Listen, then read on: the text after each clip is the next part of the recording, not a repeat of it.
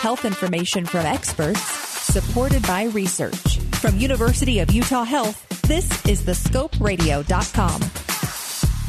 It's a conversation we're not used to having or starting. I'm talking about planning for end-of-life care. And if you are planning for end-of-life care because of a diagnosis with Alzheimer's or other sort of dementia, it becomes even more complicated, whether it's for yourself or whether it's a loved one that has that diagnosis. So to help out with that process, we're talking to Kara Dassel. She's in the Gerontology Interdisciplinary Program in the University of Utah Health College of Nursing. And her research team has developed this thing called the LEAD Guide, which stands for Life Planning in Early Alzheimer's and Dementia.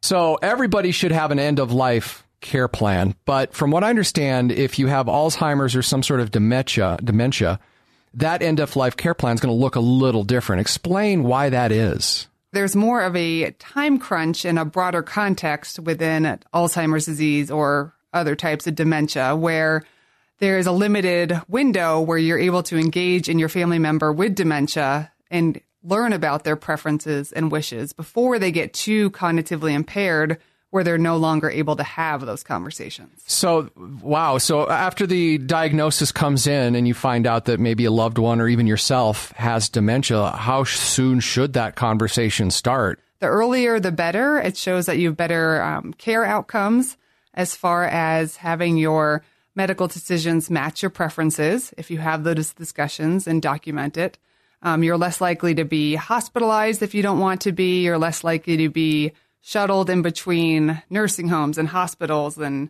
rehab facilities. And it's a better outcome for the people making the decisions for you because they don't have the burden of trying to guess what mom would want. When it comes to advanced care planning, I thought this was interesting. I tend to always think of just medical preferences. Mm-hmm. Like, this is what I want medically done or not done. But it goes beyond that. And the LEAD Guide is based on what you call value-based decisions. Explain what that means. Yeah, so sometimes just checking a box of whether you want a ventilator or not doesn't give you the full context of end-of-life values and preferences. And in dementia in particular, someone may be physically very healthy but lack decision-making abilities. And so you need to make decisions about if they need long-term care. Is that going to happen in the home? Is it going to happen in assisted living, a nursing home? You need to decide where their location of death is going to be. Because with dementia, people live on average 8 years after diagnosis, but they can live up to 20 years. And so there's a lot of care decisions and medical decisions that need to take place within that long death trajectory. So this can be a tough discussion to have. So I guess I'm thinking from the perspective of maybe a family member wanting to bring it up after that diagnosis. Are there other reasons why it's just really important to have that discussion? Again, it's not a discussion we're used to having. Right. Not a discussion you're used to having. And I think just knowing that your window is limited puts the time pressure on having these discussions within a context of progressive dementia.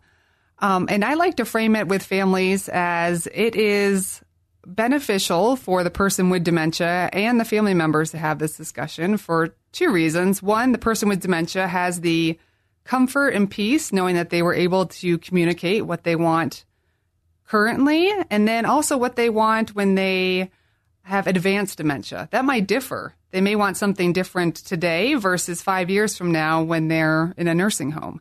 And so being able to communicate that can bring a lot of peace and comfort to the individual. And then also, family members can approach it as, do me a favor. I want to carry out your values and preferences, but I need to have this conversation with you in order to do that.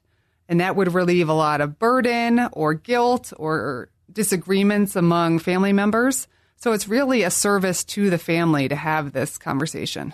I was surprised to see in the research that you and your team did to make this guide that for some people, the emotional burden can last months or even years, the caregiver emotional burden. Right. If you're in a situation where you really don't know what your husband or partner wants or mom or dad, and you have to, it's an acute situation in the hospital and you have to make a decision, you may question whether you made the right decision for years. There might be a lot of lingering guilt and stress of not knowing. Yeah. So I'm looking through the guide here. What I really like about it is it seems pretty simple And this is a point where I want to say this does not replace, if I understand correctly, an advance directive. This is not an advance directive. This works with. Right. This is a supplemental guide that's not legally binding, but it provides additional information about a patient's values and preferences and some of those questions that are unique to dementia, like location of long-term care and preference for location of death. Yeah. It starts out with a little checklist of the end-of-life documentation that you should have, which is great because that can get confusing. So I like that. And then when you start getting into some of these end-of-life value questions, I found this fascinating because I think we put ourselves in the situation by not having these conversations. Like the very first question, I'm concerned about being a financial burden to my family or close friends. For my mom, like I would spend the money to continue to make her live if that's what she wanted. But then how often is there a disconnect that that's not actually what the person wants? Right. And so a lot of these questions here about values, they help inform decisions. So if you know that your mom is really concerned about being a financial burden, then that will help you make decisions about her care in the future. And the same with being an emotional burden or a physical burden. You know, if your mom's really concerned about burdening you physically with day-to-day care tasks, then maybe that makes you feel a little more comfortable about placing her in a 24-hour skilled care facility when that time comes, knowing that that's your mom's value. Have you seen this actually in action? Yeah, so we have, a part of the process of developing this guide, we held multiple focus groups with healthy adults, caregivers of people with dementia, and people with early dementia themselves. And the feedback we got was very valuable about, wow, this is great. I hadn't thought about this. Or I never knew mom cared so much about not dying at home. So it really raised a lot of questions that they hadn't discussed before. Yeah, that's fantastic. Is there anything else that we need to talk about this? I think this is such a fantastic tool, especially for somebody.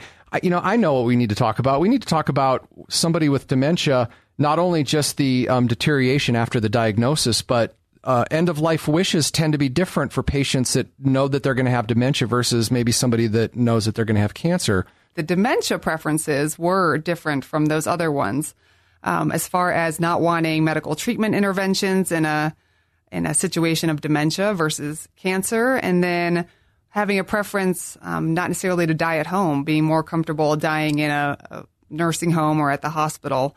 And so in a lot of the qualitative data that we got showed that the loss of sense of self, of independence, of memory, really it defines quality of life, and people didn't want to extend that type of life in general. Understood.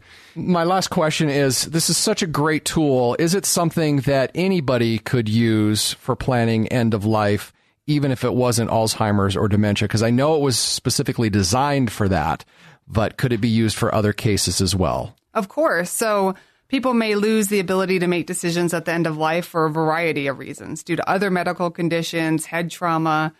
So you can use this guide to help with any sort of advanced care planning. It's just meant to facilitate the conversation. Have a question about a medical procedure? Want to learn more about a health condition? With over 2,000 interviews with our physicians and specialists, there's a pretty good chance you'll find what you want to know. Check it out at thescoperadio.com.